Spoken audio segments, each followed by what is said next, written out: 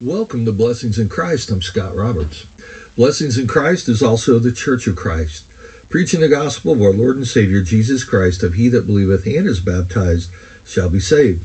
The Church of Christ is scriptural in name, Romans 16:16, scriptural in origin, Colossians 1:18, scriptural in doctrine, 1 Timothy 4:16, and scriptural in practice, James 1:22.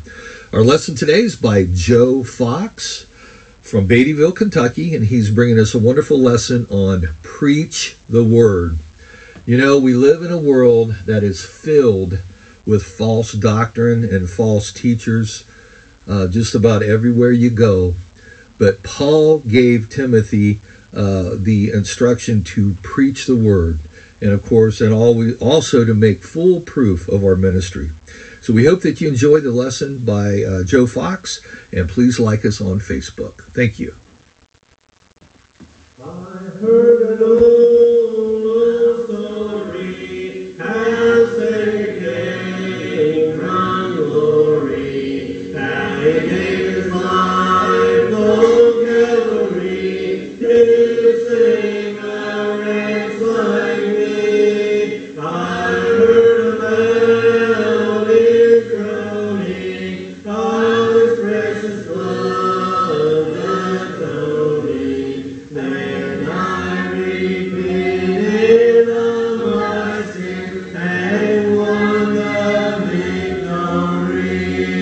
Oh, victory in Jesus, my Savior forever.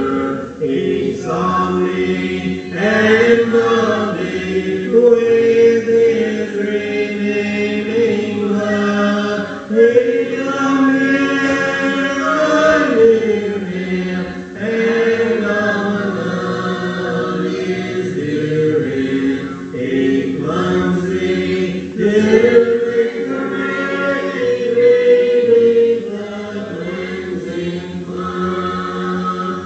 I heard about his healing, of his raising power revealing, how he made the lame to walk again, and caused the blind to see. And then I cried, dear Jesus, come and heal my broken spirit. I then obeyed his blessed commands and gained the victory. Oh, victory in Jesus, my Savior forever. He saw me and loved me with his redeeming blood. He loved me and I knew him, and all my love is due him.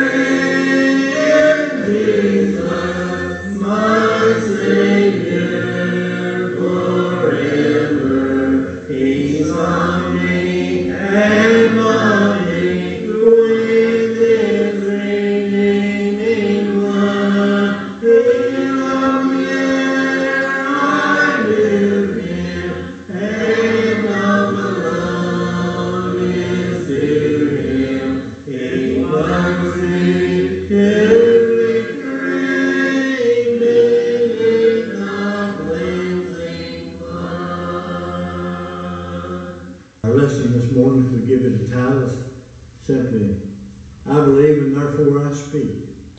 You know, Peter said in 1 Peter 4 and verse 11, if any man speak, let him speak as the oracle of God. If any man minister, let him do it as of the ability that God gives, to God in all things be glorified.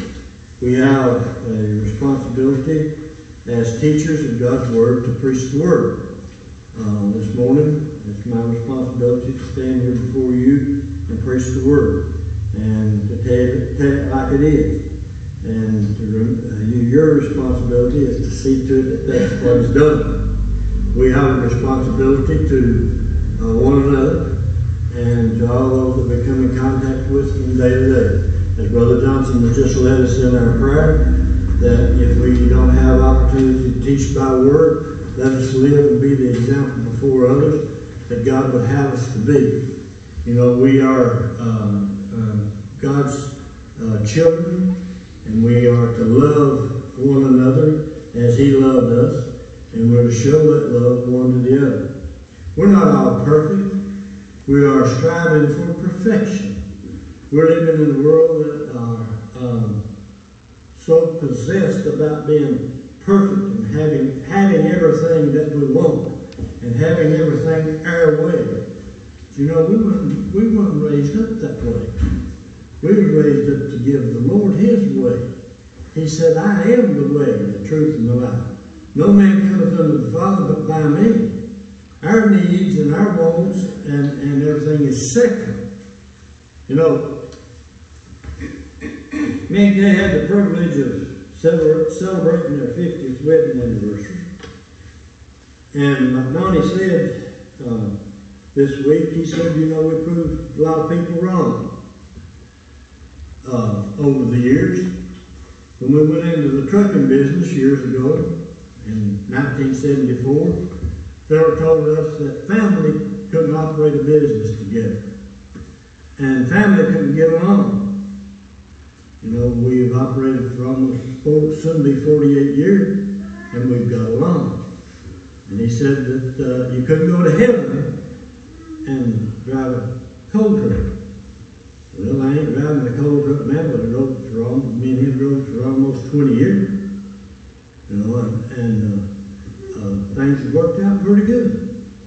But you know why they have? Because we put the Lord first. It wasn't you mine, it was ours. And it's always been that way. And I've told him many times, if it come down to $1 or dollars, then he could have it. And he told me the same thing. So, you know, and most importantly, we're not only family, but we're in God's family. And we put the Lord first. And we got along. Oh, I'm not telling you that we haven't had disagreements. Yes, we have. And me and Kate, in 50 years, I'm not telling you that everything was picture perfect. But she got the worst of it. She was always better to me than I was to her. And if it was something wrong, it was wrong with me. And I'll admit that before everybody. Because she is the most tender-hearted and loving person that I've ever known. Donnie and I already celebrated, just a while back, he said he went into Chester and got the prettiest woman up there. And I said, no, just wait a minute. Just wait a minute. I said, we went into Chester, yep, and you got to you, the prettiest woman up there. And I said, I went with you, and I think I got the prettiest. You know, sometimes people will say, you know, ain't that the prettiest thing you ever seen? You know, it all depends on what it is. To each his own. It's in the eye of the beholder. But the God of heaven is the one that we're to look up to. He's the one that we're to serve. And if we'll do that, everything else will fall in place. We've come a long way. And over the years, and in the last week, we've had several well-wishers wishing us many more. And I hope that we have that. Most importantly, I hope that when this life is over, heaven can be our home. That mansion that He's prepared, I'd like to see that. I'd like to sit down with Abraham, Isaac, and Jacob. I'd like to see them. You know, we can only read about it. We can only read about Peter and Paul, Matthew, Mark, Luke, and John. We can only read about it. Through the eye of faith, we can see them. But one day, if we live as God would have us to live, and we die in the Lord, the Bible says, blessed are they that die in the Lord. Yea, henceforth saith the Spirit, they do rest from their labors, and their works do follow them. And He's promised us heaven when this life is over. John 14:1, He said, let not your hearts be troubled. You believe in God, believe also in me. In my Father's house are many mansions. If it were not so, I would have told you. He said, I go to prepare a place for you, and if I go to prepare a place for you, I'll come again and receive you unto myself, that where I am, there you may be also. And Jesus said, I am the way, John 14:6. I am the way, the truth, and the life. No man cometh unto the Father but by me. And we need to realize that we must do it His way. In 2 Corinthians chapter 4, beginning there with verse 6, the Apostle Paul, writing in his second letter to the church of Corinth, he says, for God, who commanded the light to shine out of darkness, has shined in your hearts to give the light of the knowledge of the glory of God in the face of Jesus Christ. He said, we have this treasure in earthen vessels, that the excellency of the power may be of God and not of us. We are troubled on every side, yet not distressed. We are perplexed, but not in despair. Persecuted, but not forsaken. Cast down, but not destroyed. Always bearing about in the body the dying of the Lord Jesus, that the life also of Jesus might be made manifest in our body. For we which live are always delivered unto death for Jesus' sake, that the life also of Jesus might be made manifest in our mortal flesh. So then death worketh in us, but life in you. We have the same spirit of faith, according as it is written, I believe, and therefore have I spoken. We also believe, and therefore speak. Faith, the importance of faith. As we studied this morning in our Bible study lesson, the centurion, that man had faith. He believed that Jesus could deliver. He believed that his servant would be healed. You know, people don't have faith in God today. They don't believe in doing what He's commanded them to do. You know, it's our responsibility, as the Apostle Paul told the young evangelist Timothy in 2 Timothy 2:2. He said, the things that thou hast heard of me among many witnesses, commit thou to faithful men who shall be able also to teach others. We have a responsibility as teachers of God's Word to be faithful to the Word of God and to teach and speak as the oracles of God. Understanding the Bible says what it means and means what it says. It's of no private interpretation. I can understand it, and you can understand it, and we all understand it alike if we want to. That's the problem. People don't want to. He said, the thing that thou hast heard of me among many witnesses, the same commit thou to faithful men who shall be able to teach others also. He said, thou therefore endure hardness, as a good soldier of Jesus Christ. No man that warreth entangle himself with the affairs of this life, that he may please him who hath chosen him to be a soldier. And if a man also strive for mastery, yet is he not crowned, except he strive lawfully. The husband and that laboreth must be first partakers of the fruit. Consider what I said. Consider what I say, and the Lord give thee understanding in all things. You know, consider what He said.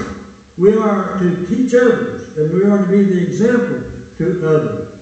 We are to speak as God has given us the authority through His Word. In Hebrews chapter 1 and verse 1, there the Bible says, God, who in sundry times and in divers manners spake in time past unto the fathers by the prophets, hath in these last days spoken unto us by his Son, whom he hath appointed heir of all things, by whom also he made the world, who being the brightness of his glory and express image of his person, and upholding all things by the word of his power, when he hath by himself purged our sins, sat down on the right hand of the Majesty on high. God in sundry times and in divers manners spake unto the prophets, unto the fathers by the prophets. Now he's speaking to us by his Son. Are we listening? In Matthew chapter 17 and verse 5, there when Jesus was transfigured upon the mountain of transfiguration with Peter, James, and John, and seeing there speaking to Moses and Elias, Peter being the outspoken one, he said, Lord, it's good for us to be here. Let's make here 3 tabernacles, one for them, one for Moses, and one for Elias. The cloud overshadowed them, and the voice out of that cloud said, This is my beloved Son, in whom I am well pleased. Hear ye him. I've said, and I still believe, that if there ever was a time for religious confusion or other ways of salvation, this would have been the perfect time. Here Peter was the outspoken one. He was the one that later on, or that Jesus had just delivered to him in Matthew the 16th chapter, in verse 18. He said, Upon this rock I'll build my church. And what rock was that? Peter had made that confession. Jesus asked his disciples, Whom do men say that I the Son of Man am? They said, some say thou art Elias, and some Jeremiah, or one of the prophets. He said, Whom do ye say that I am? Peter said, Thou art Christ, the Son of the living God. And he said, Upon this rock I'll build my church, and the gates of hell shall not prevail against it. And I'll give unto thee the keys of the kingdom. Whatsoever thou shalt bind on earth shall be bound in heaven.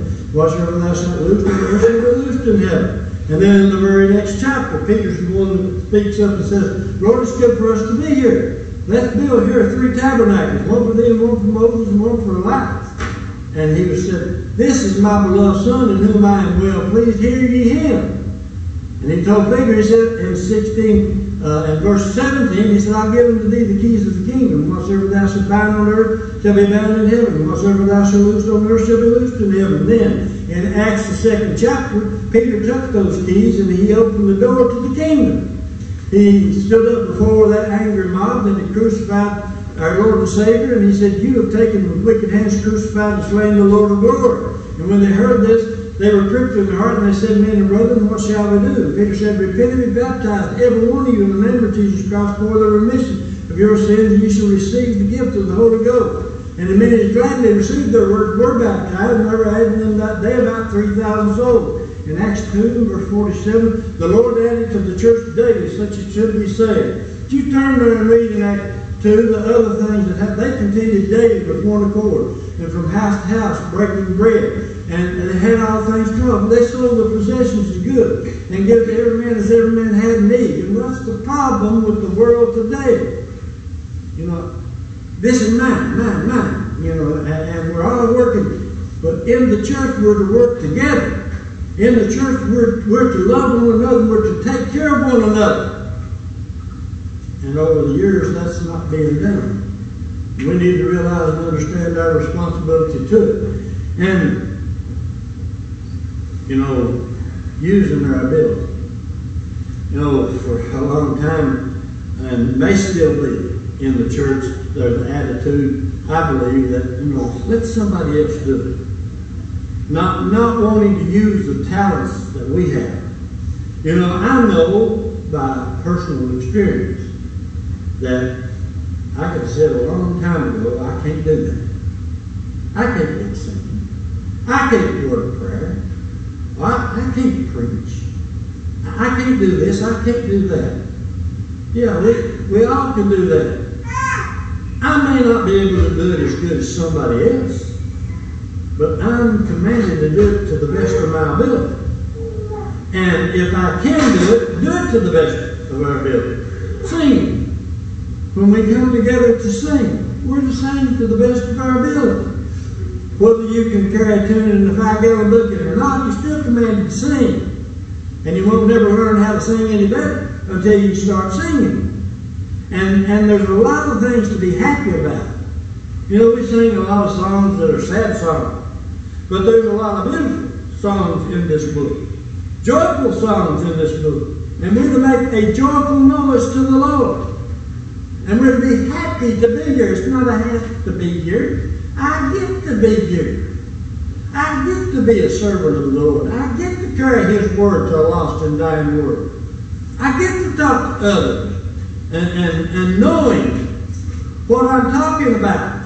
I know that He's commanded us to hear His word and to believe it with all our heart. And to the point that we're willing to repent, change our mind, but doing what I want to do, doing what God wants me to do.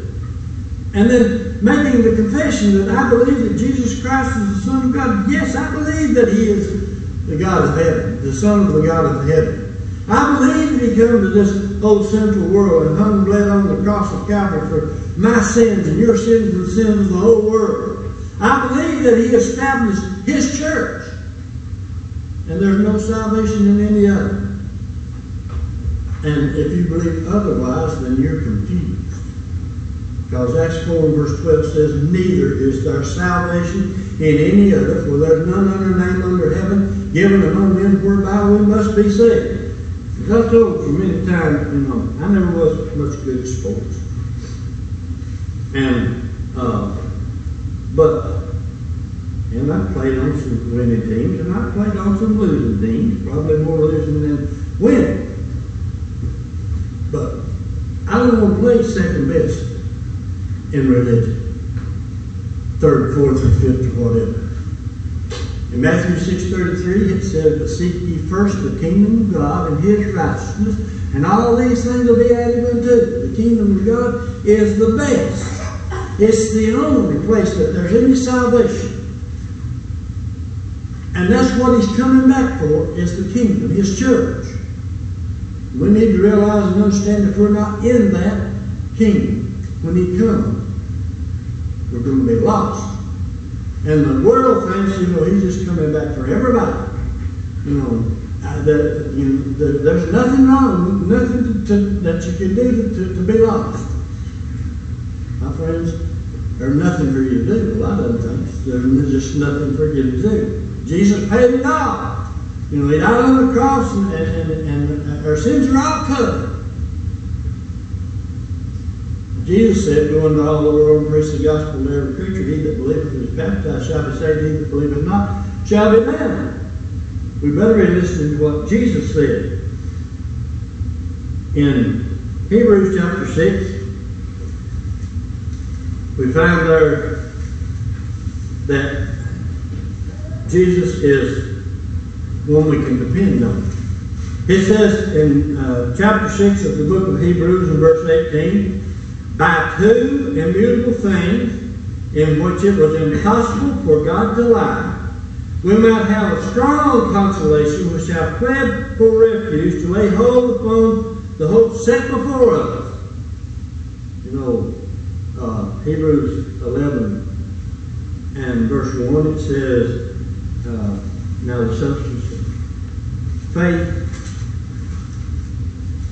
It says, now faith is the substance of things hoped for, the evidence of things not seen. Faith, hope, charity. In 1 Corinthians 13, now by the faith, hope, charity. These three, but the greatest of these is charity. Understanding the dependability of the God of heaven. In Hebrews 11 and verse 6, without faith it's impossible to please Him, for he that cometh to God must believe that He is, that He rewardeth them that diligently seek Him.